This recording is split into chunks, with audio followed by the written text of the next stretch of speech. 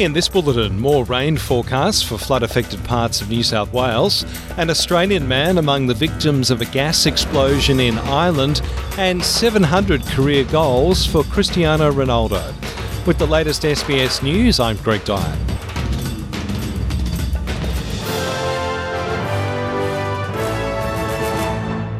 Residents in flood-affected areas of New South Wales are being urged to remain vigilant, with another deluge to hit parts of the state this week.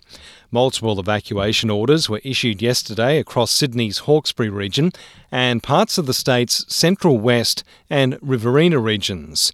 Conditions have eased slightly, but Dean Narramore from the Bureau of Meteorology says the threat of flooding remains for many regions. In the coming days, we're looking downstream of Tamworth, downstream of also towards the Forbes area. We could see major flooding in the coming days. And also for communities downstream of Dubbo on the Macquarie, also the Namoy, as well as the Peel, as well as also the Ballabula, and particularly the Lachlan and the upper reaches of the Murrumbidgee.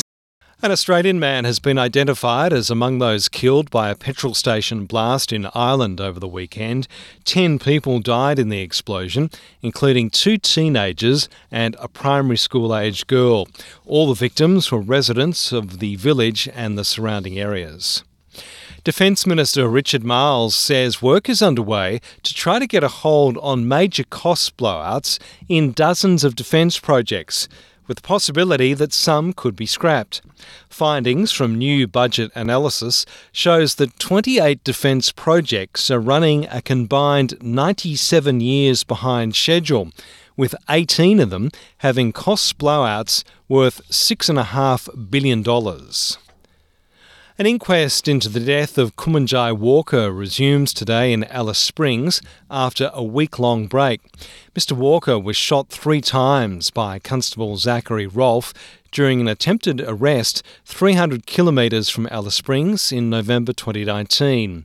Constable Rolfe was found not guilty of any offence relating to the death after a Supreme Court trial earlier this year. On the 10-year anniversary of her famous misogyny speech, former Prime Minister Julia Gillard says she regrets not calling out sexism earlier during her time as PM.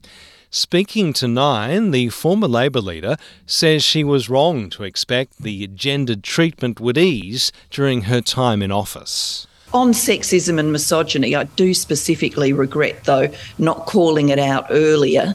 I had thought when I first became Prime Minister that the maximum reaction to me being the first woman would be in the early days, and then it would wash its way through the system and normalise. I was clearly wrong on that, and knowing what I know now, that it was just going to gather and get worse, I do think potentially if I'd called it out earlier, it would have been a bit easier. The first combination COVID booster will officially enter Australia's rollout from today. The Moderna Omicron shot, comprising vaccines against the original SARS virus and the BA1 subvariant, will be administered to adults. The booster can't be given within 3 months of another vaccine or testing positive to COVID. In the week to October the 4th, more than 36,000 cases of COVID-19 were reported across Australia, and an average of nearly 5,200 cases per day. The United States says it doesn't believe the Russian President Vladimir Putin has made a decision to use nuclear weapons in the war in Ukraine. The Russian leader is under increasing pressure as Ukrainian forces continue to take back territory. While allies of Mr Putin have suggested he use low-yield nuclear weapons against Ukraine, White House National Security spokesman John Kirby says he doesn't think that will happen. We are monitoring this as best we can. And what I can tell you is that through all that process, we just simply haven't seen an indication that Mr. Putin has either made a decision to use nuclear weapons in Ukraine or has done anything to get closer to that decision-making process. And in sport, Cristiano Ronaldo has reached 700 career goals after scoring in Manchester United's 2-1 Premier League victory over Everton. His 700 career goals have come from 944 games. I'm Greg Dyer, and that's the latest SBS News.